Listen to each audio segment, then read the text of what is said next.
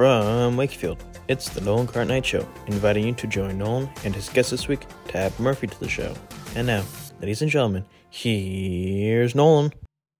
And welcome back, ladies and gentlemen, to another edition of the show. I hope you've enjoyed the last few weeks with the different episodes we've done and split them up into two for different content reasons. Nevertheless, if you've enjoyed this week's or the last few weeks' episodes, do us a favor, subscribe, comment, share, all that fun jazz that they tell you to do so it helps boost the algorithm. Nevertheless, though, we have an amazing guest, and it's such a privilege to have him on to speak to some projects that he's been part of that are celebrating major anniversaries this year, which I'm sure he never fathomed would be possible back when he did it. Nevertheless, I will do my little intro because, of course, everyone deserves their pomp and circumstance. Although originating from the Evergreen State, I guess this week has rightfully found his place amongst this generation's most creative minds when it comes to putting pen to paper, although now some would say fingers to keys. For the last 40 years, Tab Murphy has been demonstrating the ability to stretch the laws of creativity and possibility to some of the film's greatest examples of art. Whether you're on a deep sea expedition, saving the planet, finding your true self, and many more, who better do this than our guest this week? It is our highest honor and privilege to be joined by Washington State's Jules Verne, the one and only Mr. Tab Murphy. Tab, how are you today? Washington State's Jules Verne. Now, that is one I have not heard before, but thank you. I appreciate that. That's awesome. Well, it's Uh, always an interesting thing to talk to people, or even just in general, to have really creative people on. So this is a treat for myself, which I'll go into more detail later on. Now, I'm curious in this aspect, and it may be sort of relative to my own self. I am from Rhode Island, a small community called South Kingstown, Rhode Island, and it's not a place like a New York City, a LA, or now in Austin, Texas, where right. a certain demographic live, where you're going to be seeing celebrity people or famous people walking through town and talking to them. I've had people who've shared those stories. And for yourself, growing up in Washington State, all the way up in the Pacific Northwest, how does someone like yourself find the interest in wanting to be a film work, people working in film? Even though I know early on you wanted to be a forest ranger. Yeah, I mean, I think I never considered it a possibility because of the things you just mentioned. Coming from a small town, being so far away from the movie business. Uh, I went with the flow of what a lot of my contemporaries were going with at the time when they were coming out of high school. They were either going to the University of Washington and becoming lawyers and whatever, or they were going across the state to Washington State University and becoming forestry majors or, botanists, or even there was a great vet school there. Or they were just staying. They didn't go to college at all. They went to work for their fathers and or mothers, and they stayed in the hometown. So I mean, I didn't consider uh, the movie business as something that was for me initially. Um, but having said that, from a very early age, I loved writing. I loved storytelling. I loved creative writing. I mean, in in middle school and high school, most of my friends hated creative writing, and I loved it. Yeah. I just absolutely loved it. So I knew there was something there that I enjoyed, but I didn't really pinpoint it as a way to a career, or I never really took it that seriously. Um, but there was a moment my first year at Washington State University, chasing a forestry or a forest ranger career, where I realized that wasn't really what I wanted to do. Yeah. Yeah. And so when I was brutally honest with myself about what I wanted to do, I was kind of shocked at the answer, which was I want to, go down. I want to make movies. I want to be in the movie business. I want to tell stories. I want to either direct movies or write them. Or I had no clue. So I went to a counselor, and said I need to transfer somewhere where that has a decent film school. I mean, she was like, okay, well, she looked it up. She said, well, there's three choices basically: USC, UCLA, or NYU on the East Coast. And I knew I didn't want to go on the East Coast. I was a Westerner at heart, and I was the West is the best, as Jim Morrison said for me. Um, so I just flipped a coin and I applied to USC. and I got accepted. And my application landed on the desk at the perfect time because in those days, USC was really looking to expand their student body in terms of film beyond, like sons and daughters of the movie executives. They were really wanting to regionally reach out and bring different voices in from around the country to their film school. And I was just one of those applicants that they thought, oh, this is okay, let's bring this guy in. And so, yep, I got accepted into USC Film School. I went down there, and it was awesome because suddenly this little niche that I had loved and was passionate about since I was 9 years old became my world. Became my world. I got to talk film 24/7 with people that understood and loved it too, and so it was really just a very cool time. And while there, in my first year, I had to take an elective, and there was a screenwriting class that was, a part of that. And I thought, well, I'm going to take that because I like writing, I like telling stories, and so that's really where it all came together. Because in that class, but if you're lucky in the course of your schooling, you have somebody take an interest in you and mentor you or just, encourage you. And I had that in a professor in that class who took me aside and said, look, you really show an aptitude for this. And if, you really want to direct movies, which I did, he said the quickest way to get into the director's chair is to be able to write good screenplays. And so I took him at his word, and I think I too much at his word in his for him is because I dropped out shortly thereafter of USC because it was a very expensive school, and I knew people, I knew guys with bachelor degrees and some even with MFAs in film that were tending bar. Like they were, after all that money they spent, they had a nice reel of film under their arm, but they were just, they were, and I thought, well, fuck it, I can work, I don't want to attend a bar, but I could work at some sort of low life job and write scripts and try to, get in that way. And that's what I ended up doing.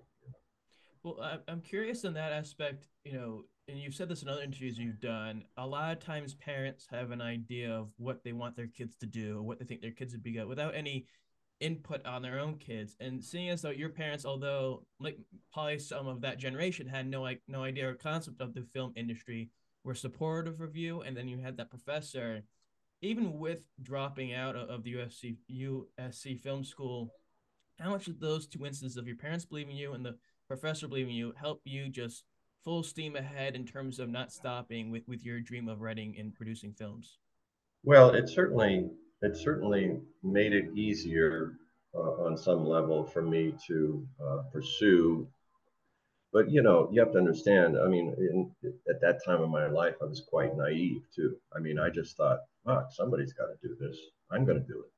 Kind of that.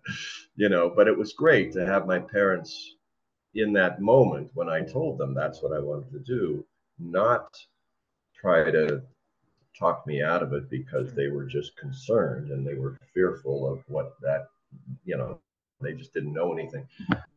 So I was very lucky in that you're right. I mean, a lot of well-meaning parents can talk their children out of their dreams, because they just don't know, or they fear, or they're concerned about this, that, and in my case, a lot of parents would say, well, that's great that you have it. Why don't you finish that degree though? And then when you've done with that, if you still feel the same way, yes, we'll support. So there's a lot of that. So I was very fortunate that my parents said, "Hey, whatever it takes, we'll support you. I mean, we'll support your, efforts. We don't know anything about it, nothing about it. Crazy, kind of sounding to us, but we trust you, and away you go."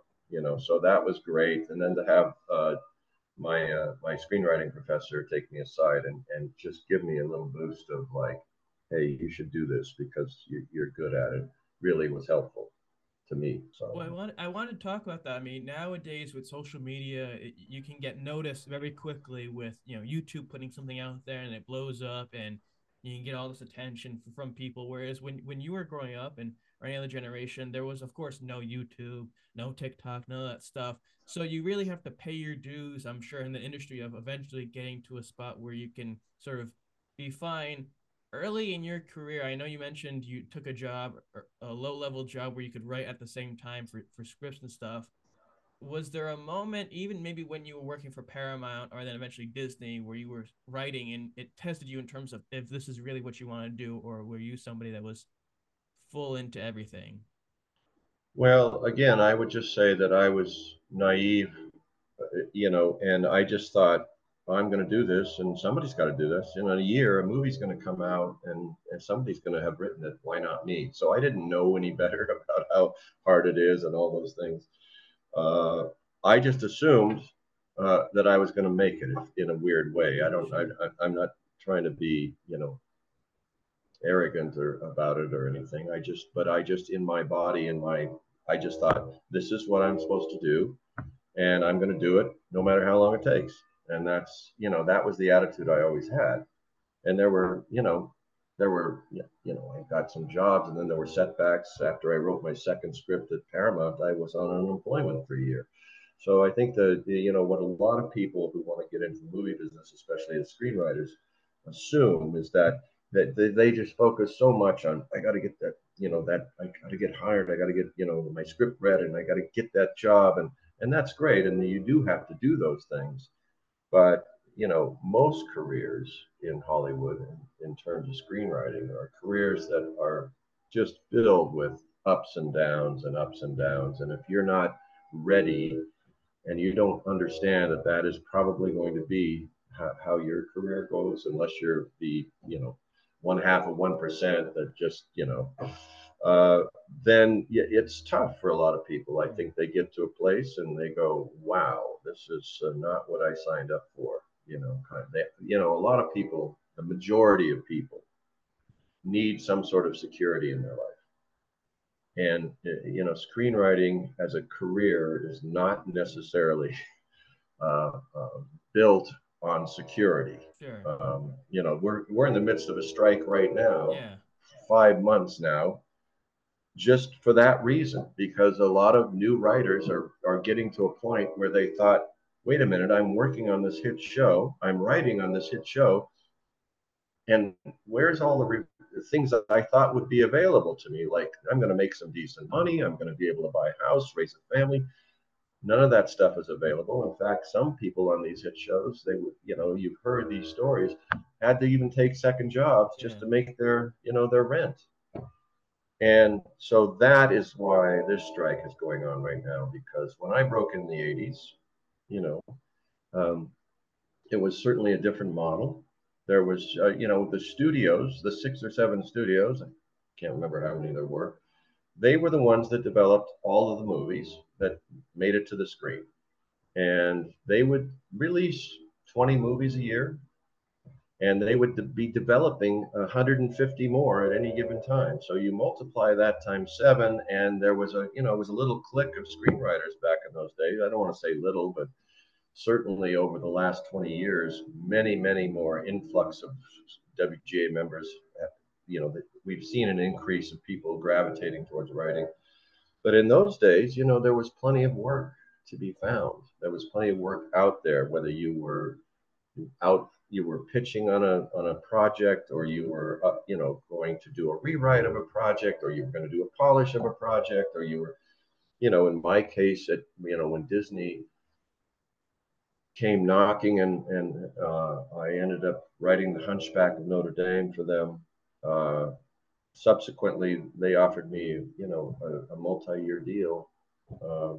Those kinds of things are not available to most writers these days, and there's a lot of good writers out there too, and so it's really something that the companies have to figure out a way to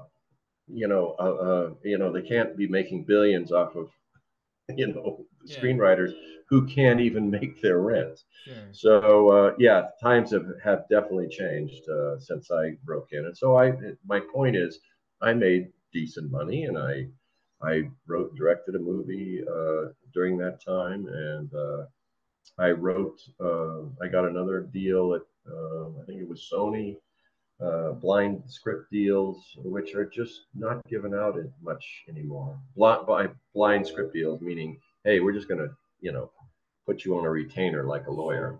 We're going to pay you a lot of money, and then you're going to figure out what we're going to all figure out together what you write for us. So yeah, it's definitely I feel for a lot of young writers right now coming up. And looking around at the landscape and going, what the fuck? I mean, I can't even pay my rent and I'm writing on a hit show. I mean, that's crazy. I want to talk about a film of yours that came out 35 years ago this year, being Gorillas in the Mist, a film that, looking with today's lens in the landscape of animals and the population of the African wildlife nowadays, and how it's decreasing for the most part. Back then, though, being part of that film, how important was that to your career looking back at all these years later? Well, that was a definite turning point.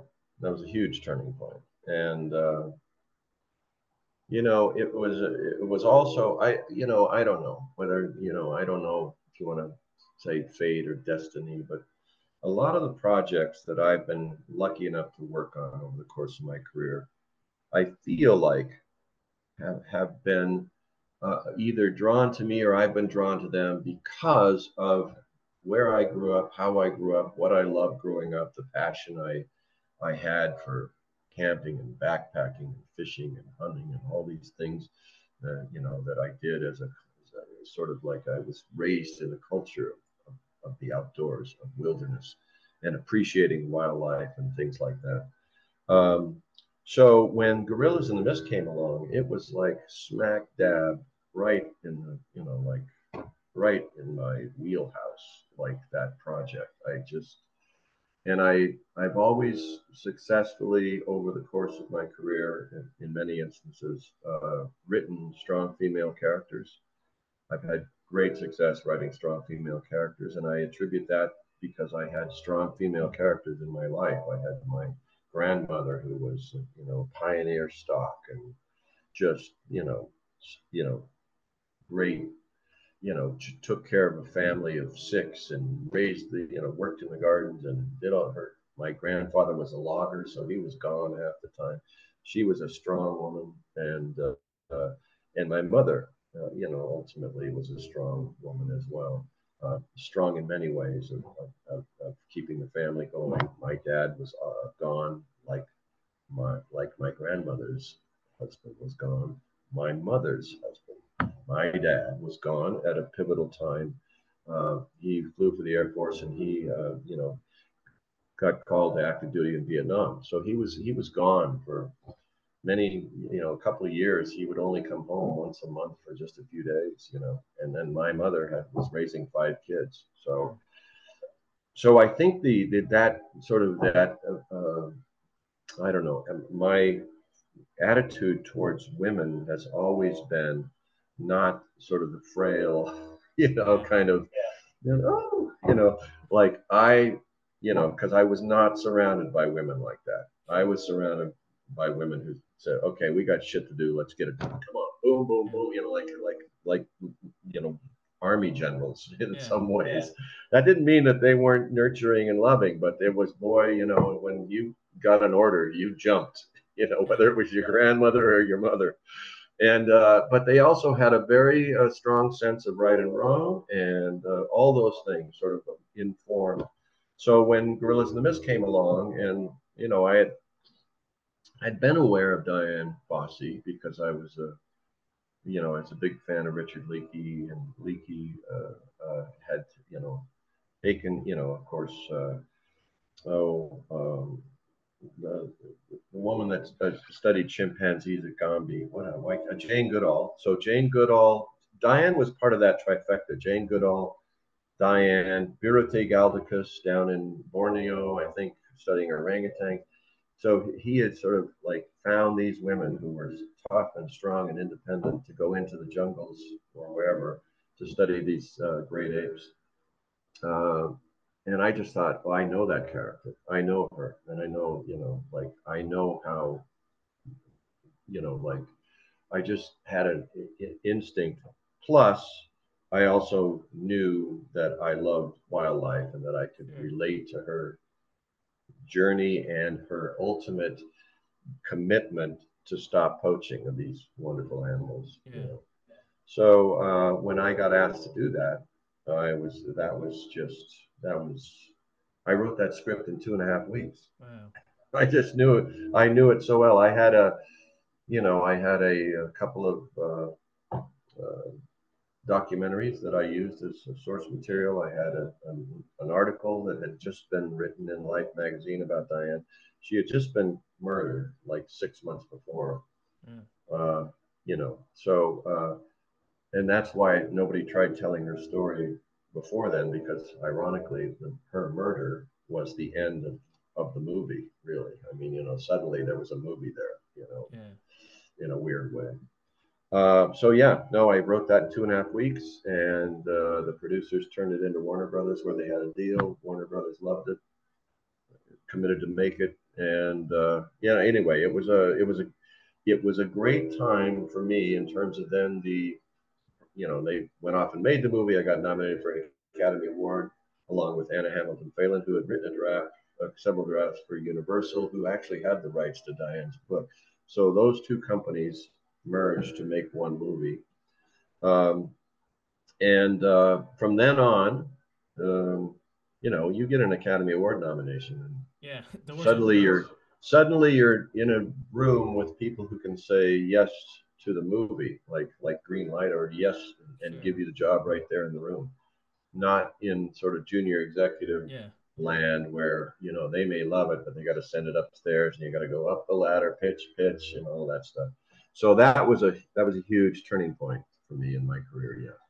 Well, I want to ask you about the writing process, but you kind of mentioned that a lot of the other, some of the Disney films, of course, Hunchback and Atlantis, and of course Tarzan, the stories of that have been told before, whether it's from a book or from a television series or whatever the case may be. Whereas this one, as you said, there wasn't really a story told about her. There was an article written about her scenario. So for you, in terms of, obviously you want to make it as realistic as possible, but also have some creative elements, I'm sure, in the film to tell a story. What was your process diving between both things of telling the true story but also making it a movie where people could be entertained? Well, it really starts with research. If you're gonna tell a story about somebody who is a real life character, before you start inventing a bunch of stuff, a bunch of scenes that are entertaining, you really have to do your research, because anything you invent for whatever reason has to feel organic to the character, has to feel organic to what happened. A lot of times, in the course of making a film or writing a film, the true events are spread out and you have to squash timelines, or there's 6 characters that were meaningful that you have to just create one character to be symbolic of all those other 6 so there's all sorts of decisions that have to be made. But I think we had the rights to Bob Campbell, who was the National Geographic photographer on the mountain with Diane. The Universal writer and Universal did not have his rights, so I was able to construct a script that that was very true to sort of everything I had read up to that point. And unfortunately, like, there is speculation, and there maybe had been an affair between Diane and Bob Campbell, who was married on the mountain, but I didn't put that in the script. I made them working partners, trying to do the right thing by these gorillas, and et cetera, et cetera. When the projects merged to become one, Universal decided that and the director also, who I met with, we can't show these 2 people not fucking on the mountaintop. Okay, Michael. Anyway, so that's fine. But yeah, I mean, it's you have to always be telling a story that you hope people are interested in and are hooked by and want to see what's going to happen. I think, the the the ace in the hole on gorillas is were the gorillas themselves. Sure. They were extremely. I mean, I went to Rwanda and I saw them and I sat with them and I looked in their eyes, and there is something so human. I mean, we share so much DNA with that species, Yeah. and so I think that really became something that that and Diane's initial wonder and discovery, and then kind of crossing the line of studying to becoming a little too sort of like intimate with them and allowing them to like touching it. I mean, any scientist will tell you that she did absolutely the wrong thing, like in terms of like letting herself get emotionally attached to them, Yeah. But how could you not? And so Sure. I felt like that was a very empathetic thing about Diane's character was that as much as, and she was in all fairness to her, she was not a trained scientist who could, Sure. just keep her emotions in check and just look at them as subjects and record data and not be, not touch them. And, she was a woman who had previously, worked with, I think, autistic children. I could be wrong, but so she had a great deal of empathy, already as a character, and so when I kept reading about her, I mean, she started to look at some of these gorillas, especially the young ones, as her children or as Yeah. children that she became close to and watched grow up in her time on the mountain, which is why she became so strident about and almost, like insane about Yeah. protecting them, So, and I understood that character, whether you agreed with her methodology or not, I totally understood how she could get to that place. After that, of course, you had Last of Dogman that you were that yeah, that you wrote. But then after that film, or maybe even during near the end of that, because of course it's not like you just write a screenplay and then oh that's gonna go into production and then that doesn't take that short amount of time. There's years that go into it. Of course, eventually you would work with Disney for 10 years and you joined them at a period when, although since the beginnings in Snow White, they've been known for their animated films, even when it was by hand, on how gold standard it was in terms of production, the story. When you were getting ready to be part of Hunchback, did that ever hold weight in terms of your potential writing that movie, or was that something that just was in the background that you didn't really pay attention to? Well, it's interesting because initially I did not. I mean, just to understand a part of the timeline, the very first jobs I got were a couple of scripts I wrote at Paramount, and I, made some friends, executives there, and I knew Jeffrey Katzenberg and a couple other executives, and from the time I finished those scripts to getting busy, trying to get Blast the Dogman made and other projects, those guys, including Michael Eisner, shifted to Disney, and Jeffrey Katzenberg took over the animation division.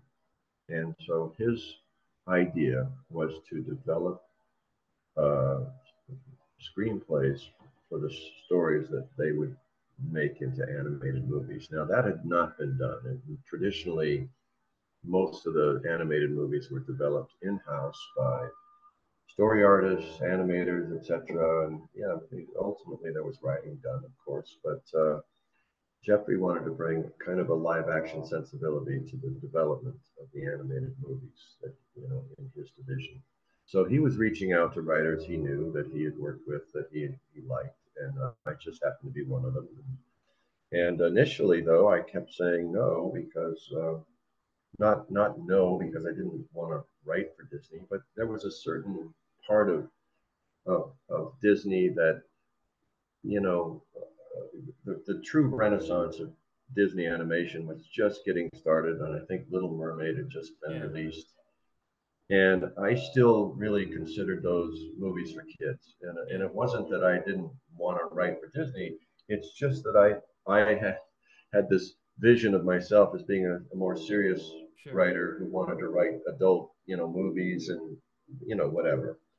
So, and I was also at the time trying to get Lash and Dogman financed and off the ground and etc. So I had a lot of stuff on my plate when he, through his executives, kept reaching out to me saying, "Why don't you come in? Why don't you come in and see what we have?" And I kept saying no, and I went to lunch with one executive at one point who said, "Hey, we have this movie we're doing. It's going to be our first computer-generated movie. We just bought this company called Pixar in Marin County." And and I said, "Well, what's the story? I mean, that's always the most important thing to me." And she said, "It's a story about a boy and his talking toys." And I was just like, "Oh man!" So that was an easy pass for me. Uh, in addition to the fact that they said if you're interested and it works out, you'd have to move to Marin County for 2 years. You know, Yeah. and I just like and I was trying to get a movie off the ground. I wanted to direct, so that was an easy pass. Of course, hindsight is 2020, Yeah. as we all know. But eventually, I got my movie financed, but I had this window where the star Tom Berenger had to do two other movies before he could do mine. So, and like all writers, blue collar writers, screenwriters in Hollywood, I had to pay my bills. I had so right around that time, Disney reached out again and said, "Why don't you come in and look at see what we're working on? Just come in." And I said, "Okay, I need money. I have this 8 month window." So I went in, and that meeting turned into the Hunchback of Notre Yeah. Dame. So Well, with that film though, I mean that there's a book, Victor Hugo's book of the Hunchback of Notre Dame has, I'm sure, a lot of detail in it, but also story and from beginning to end. With the magnitude that that book holds and the history of it and the story, what made that exciting to want to take that book and turn it into a film? Where is that something you were interested in as a child, or is it just something that was a challenge for you that you were willing to take on? well, I think a little bit of both because the truth is I was a monster nerd in the Yeah. '60s growing up. I collected a magazine called Famous Monsters of Filmland. I loved horror movies, monster movies, any kind of spooky, scary movies. I just was fixated on, and so I was keenly aware of the story of Quasimodo because in those days, in the '60s, he was sort of lumped in with that great canon of universal Yeah. horror monsters: Frankenstein, Dracula, the Wolfman, Hunchback. Even though Quasimodo was human, he was still sort of like that rogues gallery of monsters from Universal. And so I was well aware of that story. Um, so when in that meeting, when they, I went through a lot of material that they were trying to develop, and none of it was resonating with me. Then they said toward the end of the meeting, we're trying to figure out if there's a Disney animated movie in this, and this turned out to be Victor Hugo's Hunchback of Notre Dame. I didn't even hesitate. I said, "I'll do that. I'll do that. I want to do that." And it was like just a total, like, again, just like Gorillas was right in my wheelhouse. Hunchback was just a total, like the arrow to the bullseye of what, Sure. my childhood. And I thought, no, I don't know if I can do this or what it means, but I have to say yes. And so I did. And then, it was a great, great, I'm just, it was a great experience. It was probably the most creative fun I've had to that point as a screenwriter, and would continue. I mean, it would continue after Hunchback into Tarzan, which again spoke directly to my childhood. Sure. I grew up on Johnny Weissmuller movies. So, I mean, I just, so here I was being handed by Disney opportunities to really just, express creatively everything I was about, you know. And that included Atlantis, Yeah. which was, I loved adventure films. And, Kurt, Gary, Don, and I, the brain trust behind Hunchback, got together and they had amassed enough cachet at the studio by then to do pretty much whatever they wanted, and we all decided we wanted to do an adventure movie. We wanted to do something with no songs, something different, and we got to, I got to cook up the initial story, and we had a great time on that film. And then again, Brother Bear was something I was asked to do, and I grew up in the Pacific Northwest. I'm a huge student of Native culture, so every one of those Disney movies meant something to me. Sure. Far deeper than just here's a job, you want to do it. Yeah. You know what I mean? So. Well, I wanted to speak about Tarzan. At first, I want to ask though, how does it feel to be one of the main people to help Phil Collins revitalize his career in the '90s, with what came from that, but also with that film, and I'll probably revisit this in a little bit. Both films, whether it be Hunchback, Atlantis, Tarzan, both very detailed in both its surrounding what the film looks like in terms of the design of it, but also the story itself. With those films, you also were collaborating on. You mentioned Kirk and several others from that movie from Hunchback that were with Atlantis, but also there were some from Tarzan they worked on with the previous film as well. When you're able to collaborate with others from previous movies on a following one, does that make the process for creating this story in this film easier or different? Well, I mean, I think it gives a level of comfort to me as the writer to know that no matter what, like I knew early on when I went to work at Disney that I was going to have to bring my A game constantly, always, because I was surrounded by some of the most talented artists, designers, directors, this and that. Disney amassed A plus talent, and that's, so I knew initially I was intimidated, but then as I got sort of comfortable and uh, I knew that no matter every movie I started for them, that there were 300 people working on the movie that were going to have my back, basically, because I didn't have to worry about doing their jobs, and they didn't have to worry about me doing my job. They trusted that I would, deliver a story that would inspire them to bring their expertise and their talent to the whole endeavor. So it was a give and take, and it was just so much fun to be in rooms with artists, and story artists and storyboard artists, and and riffing on ideas, and as opposed to being in, kind of a meeting with suits at a studio giving you notes on your script, which didn't make any sense half the time. So that's why I kept saying yes. And in addition to the material, was that I just had such a great time doing those movies, Sure. working those movies. Well, So I want to mention that you talked about getting notes from suits, but then also sitting with these really creative people and riffing off of ideas. And a lot of Disney's films up until Atlantis had a lot of song and dance in it, and that was the root of a lot of the films. Particularly, you saw with Hunchback, there were singing there, but in Atlantis, there was not. When you're writing writing those films, how much did you imagine those elements in it, or were you somebody that just had a blank space and just writing until you were done and thought it made sense?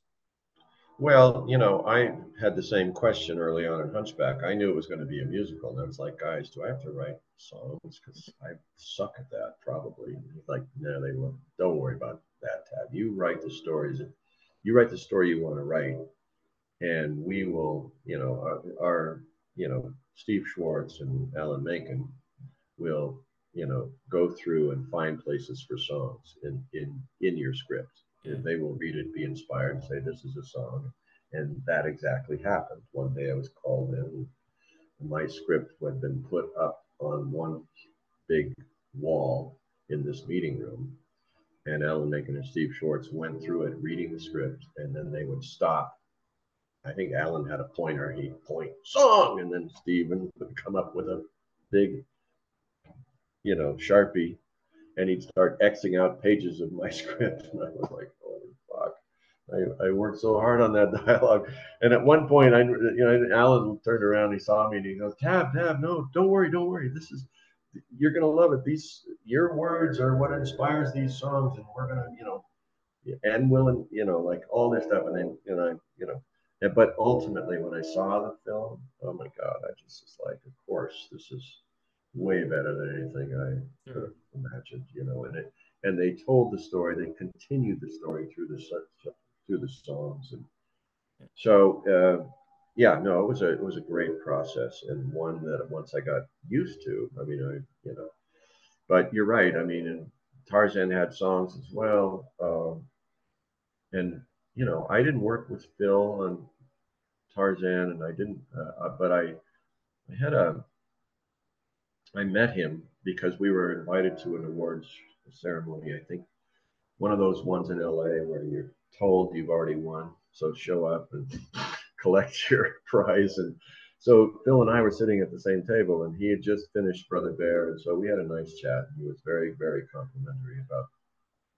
both the scripts for Tarzan and Brother Bear that inspired his songs. And that's what, any artist who's coming in to write songs for a story, they're hoping to be inspired by what's on the page already, so. Speaking of that element, and I mentioned Atlantis had none of that aspect, and there was a quote that you said in a previous interview where the message was less songs and more explosions.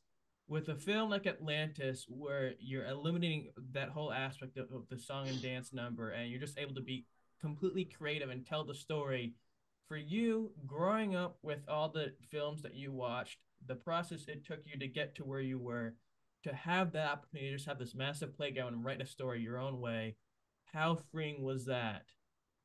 Oh, it was awesome, dude. Are you kidding me? It was like I was like a kid in a candy store. We all were. Kirk, Gary, Don. Um, it's you have to understand that the movies I wrote during that era for Disney was going through something of a metamorphosis, and they were really trying to be open to different uh, ideas, different material. Um, I think they had grown a little tired of the fairy tale musical, Yeah. and so they were just more open to different ideas, which included Hunchback, which Tarzan, um, and certainly Atlantis. So I was very fortunate, that I was in the right place at the right time to write those four movies, or write on those, because many people contributed to the writing of those movies. Trust me.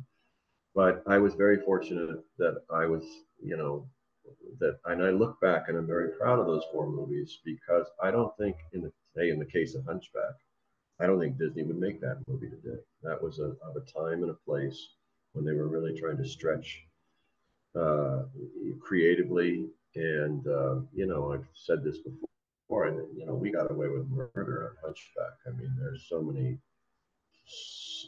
I mean, I get a kick out of fans who watched that movie as a kid and laughed at the gargoyles and were inspired by Esmeralda and this and that, and then they watch it again as an adult and they text me and like, "What the fuck, Tab?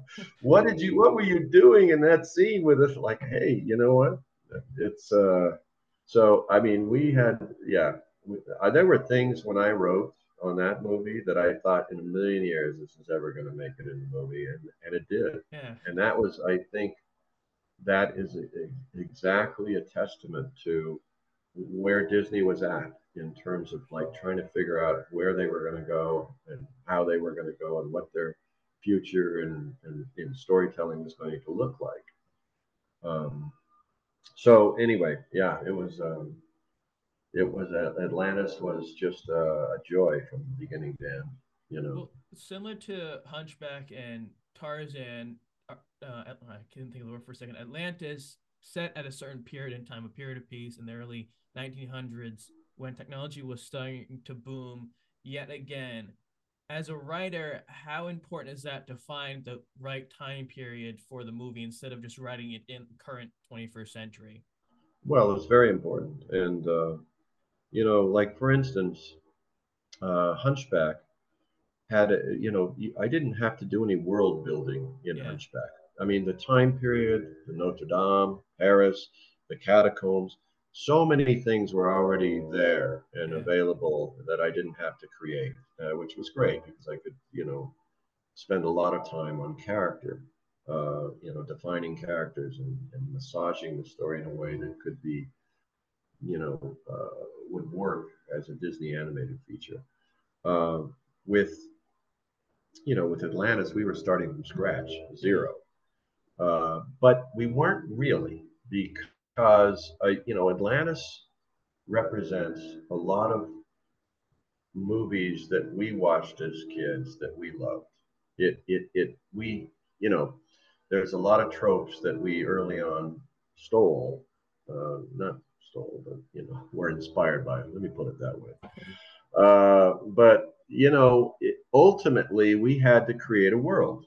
We had to create the world. And so everything in a Disney animated movie, everything in every frame is intentional. I mean, there is no sort of like, oh, the background people, just whatever. No, everything, every color, every whatever anybody's wearing, and the color there, everything is intentional. So everything in the creation of Atlantis was intentional, including the time period.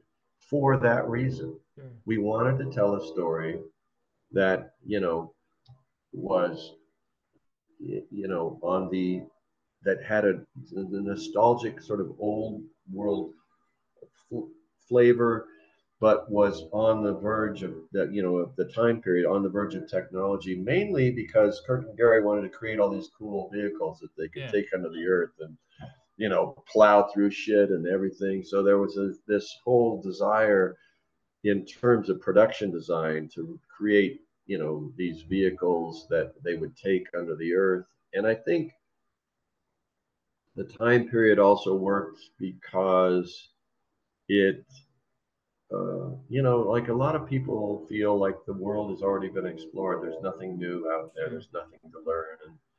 And by setting it in 1914, we set it in an era where there were still possibilities of lost civilizations, and the whole character of Milo. I mean, he was originally he was going to be a Viking, so his name was Milo Ericsson, and he was a descendant of Leif Erikson. And then he was going to be a descendant of Blackbeard the pirate, so he was Milo something or other. I can't even remember. But we finally just decided to make him a linguist who just had this, had discovered and was just trying to find the Shepherd's Journal to, sort of unlock the mystery of whatever happened to Atlantis, et cetera, et cetera. So, and then I thought, well, what should we call him? Well, let's just call him Milo Thatch because Thatch sounded like a cool, the bad guy would call him occasionally. And so we settled on that. But yeah, no, it was great because and by then the directors and the producer trusted me. And so I initially, I mean, we had determined that we wanted to tell a story about explorers going into the earth and finding what we didn't even know. We just knew that we could, say, okay, this is written in stone, a story about explorers going into the earth. Well, I mean that's so general. I mean, it's been done before, Journey to the Center of the Earth, and other, like you could even say the horror movie Descent from a few years ago is women going and spelunking into the earth, and of course they have a whole different set of problems. But so that wasn't, there was nothing fresh and new about that. What became fresh and new about it is all the things that we added to that. Sure. All of the from the time period, from the cast of explorers, the characters I came up with, which, by the way, you can look back at that movie now and say, in some ways, wow, they were really ahead of their time. They had the explorers were diverse.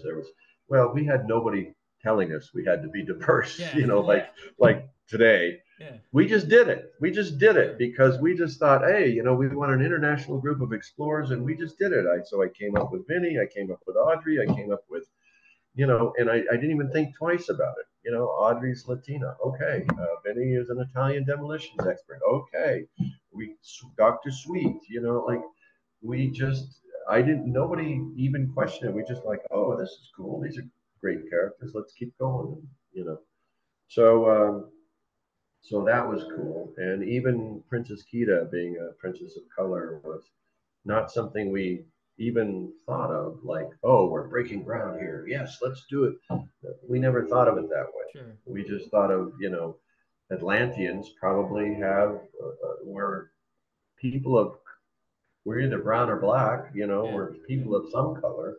So that would just made sense that that Kida would, you know, be that. And Kida was never meant to be a princess anyway, even though she is, and I refer to her the Princess of Atlantis in early drafts of the treatment, because the more we got into it, I mean, she was a warrior princess, you know. Yeah. And in fact, the first scene that I wrote of her meeting with Milo was he is kind of wandered away from the group, Yeah. and he's suddenly under attack by this big fucking caterpillar creature, you know, that's kind of right out of First Men in the Moon, if you ever saw that movie. And it's just about to chomp him with these mandibles, and he's like, ah, and then it drops dead right in front of him, and he's like, and then he looks up, and there's Kida standing on top of this dead thing with a Yeah. spear in it. She takes it out, and she looks down at him, and he's like, you know, like that was how they were supposed to meet. Like she was a hunter, a warrior, you know. So again, you know, very tough but vulnerable woman, you know. Sure. So that's how we wanted to always portray her. So anyway, so yeah, it evolved, it evolved, it evolved. It always evolves, and always, you know, the writing process of getting to a place where everybody feels good about the story can take anywhere from 6 months to a year. Wow. Yeah, so I think I wrote on Hunchback for probably a year, and that, and it's interesting because unlike live action movies, which where the screenplay is king, screenplay. Everything comes from the screenplay, the director, the actors, and this and that. You don't even write the script until long. The outline or the treatment is king in animation, Okay. right? So that's where you figure. I mean, you know, I turned in a 25-page treatment to Hunchback after working on it for 3 months. And Jeffrey Katzenberg called me and says, "I love this. I'm greenlighting it off the treatment, you know, and we're going." I mean, and I was like, "Wow, that's awesome." So a lot of work can get started before you even write fade in exterior Notre Dame Cathedral Day. I mean, you know, that comes way down the line, which was a big change for me. Sure.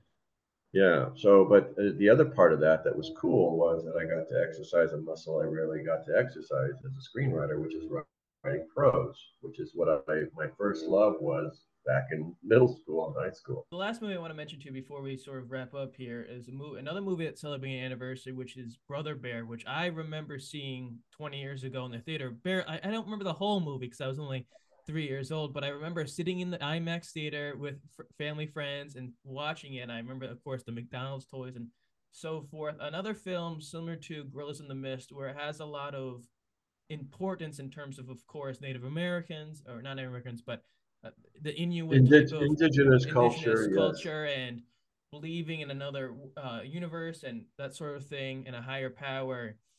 With that film being the tail end of your time with Disney, what was that experience like for you writing it, especially with stuff that had so much importance to certain cultures in the world? Well, it was again just, you know, as I was off Atlantis, you know, I think Tom Schumacher called me and said, "Look, we got a animator who's going to make his directing debut, and he has a story about he wants to tell about a man turning into a bear and learning a great lesson in life." And and that's all he had to say because I, you know, I love bears. I mean, you know, so that director was Aaron Blaise, wonderful guy, and the caveat though was that they were going to make the film in Orlando at their facility in Orlando. which meant that I had to make a lot of cross country plane flights back in the day, and I was, I was helping raise, 5 kids by that point. So that was a bit of a, uh, it just made things a little bit more difficult, but the experience itself was absolutely awesome. Aaron is a very talented wildlife illustrator, painter, and he had done character work on Mulan and other. I can't remember his. You'd have to look his credits up, but he was just really talented. But beyond that, when he and I met, I mean, within 5 minutes, we just knew we were like brothers. Sure. And, because he just loved wildlife, he loved wilderness, he loved native culture, all the things that I loved. So much of those early meetings were us sitting around a campfire at his house,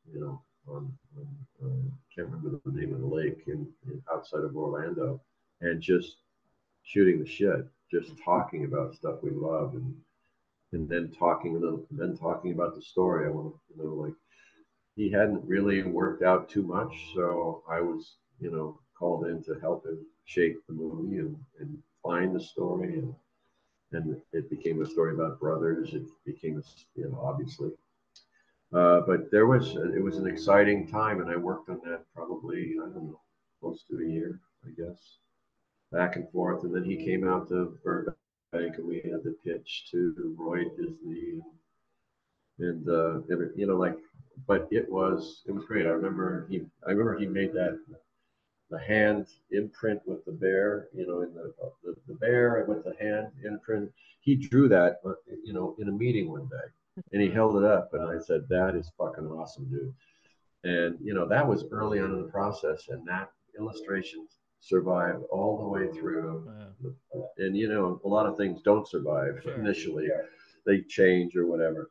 So no, I had a great time working with Aaron and helping to find the story, and just spending time in Orlando in meetings and just really talking through things. It's always and then writing there's outline after outline and treatment after treatment and all that's the usual stuff. Sure.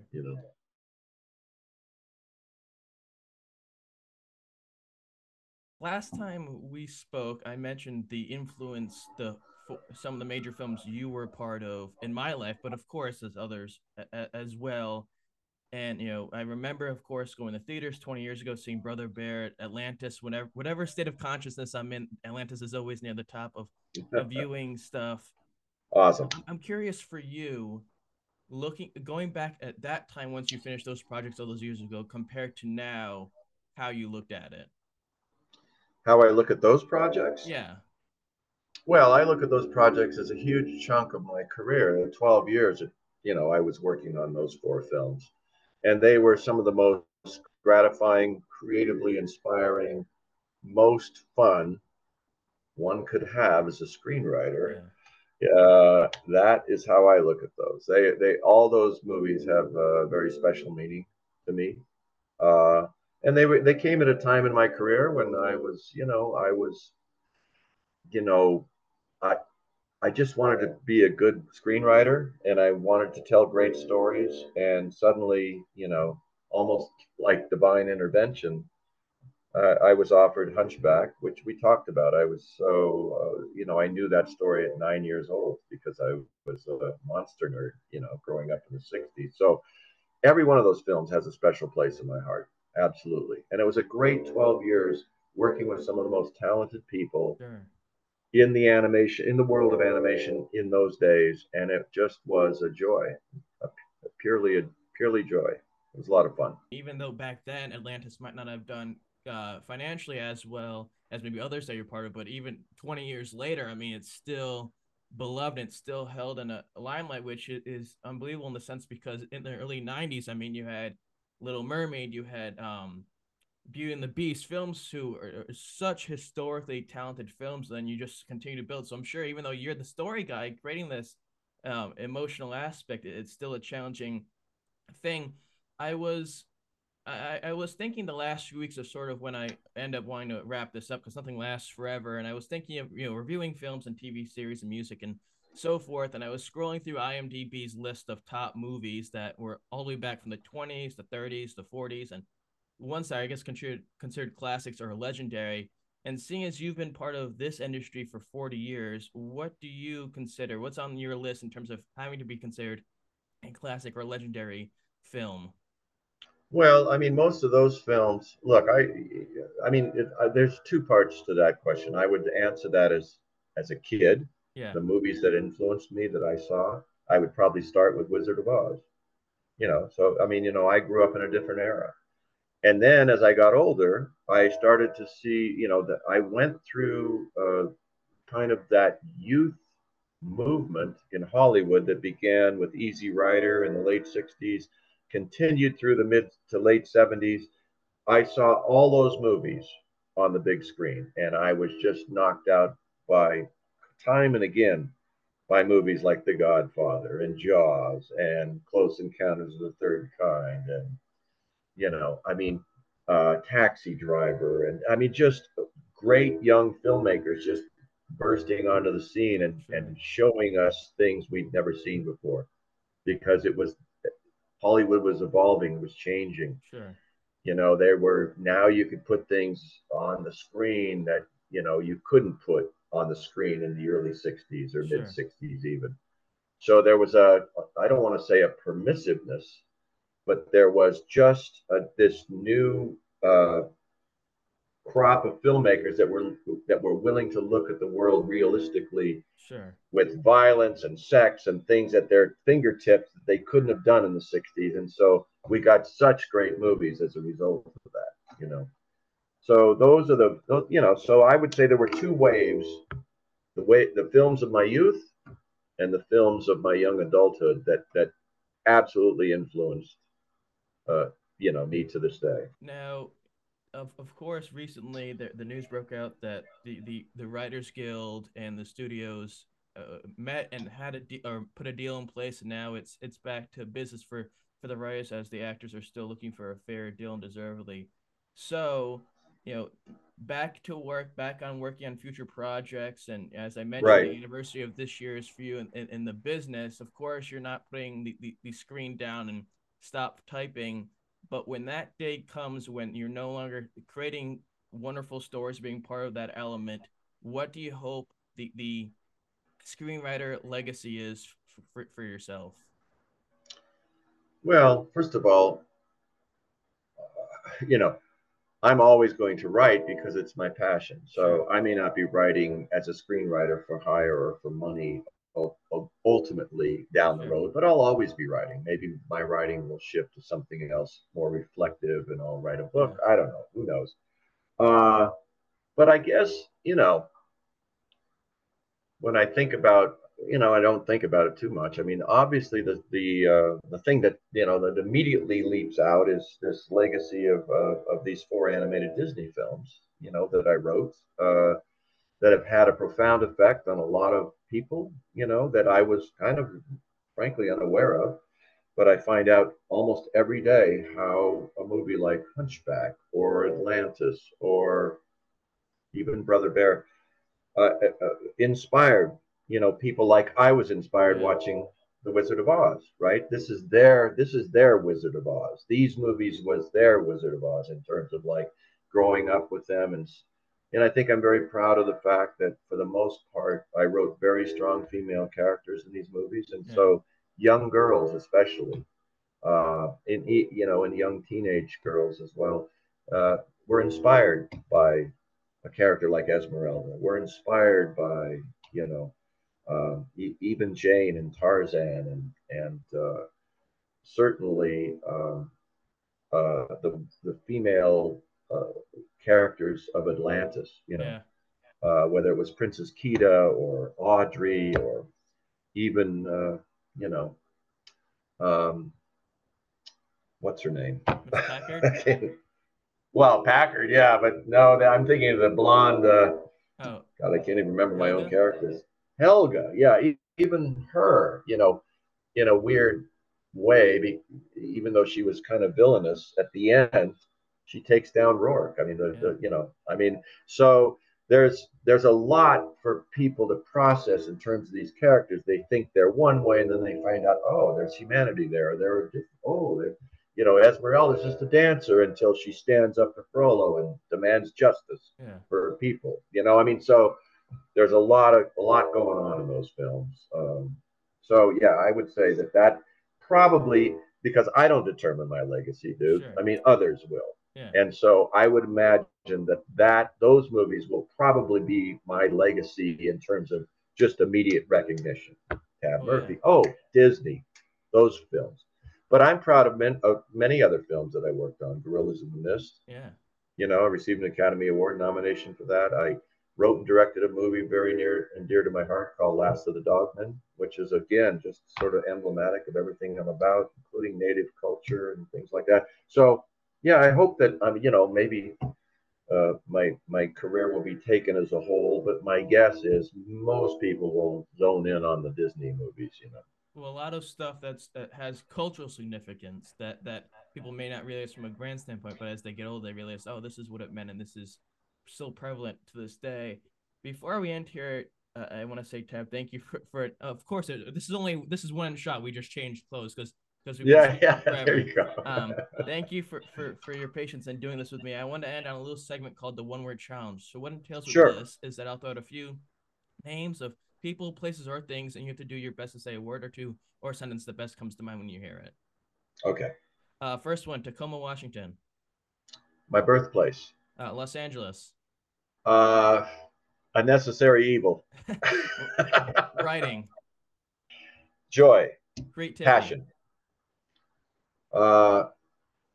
Creativity. The same thing when it's working. When it's not, it's a dark place. Hard work. Necessary. Success. Overrated in the sense of what most people consider success. Sure. Milo J. Thatch. Partially my alter ego. And last but certainly never least, this cosmic universe we all call Earth that we live in, Charles Tab Murphy.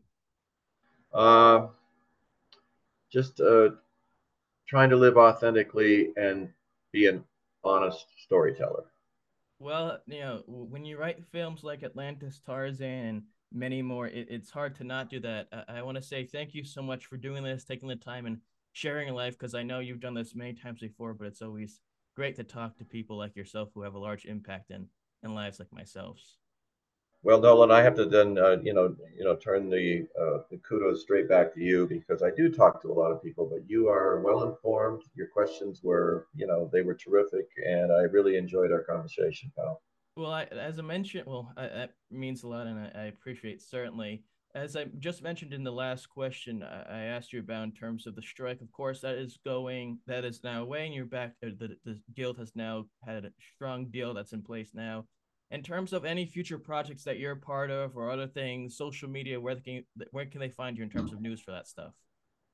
Well, I don't really post a lot about stuff that I'm working on that I hope goes. I just tend to play my cards closer to the vest than some people do. Some people are willing to talk about things.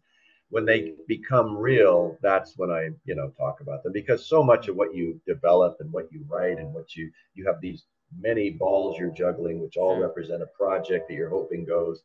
And to talk about all of them, and I just, I'd rather talk about the one that goes. And there's quite a few heading that direction, a couple poised. But so I tend to make, like on Facebook, on my personal page or my fan page, I'll talk about certain things sometimes, But right now, I mean, the last thing that I got made was something very different. I don't know if we talked about this, but was a documentary on kangaroos that's on Netflix called Kangaroo Valley. So we got nominated for an Emmy for that. We didn't win, but that was really cool. That was, something different for me.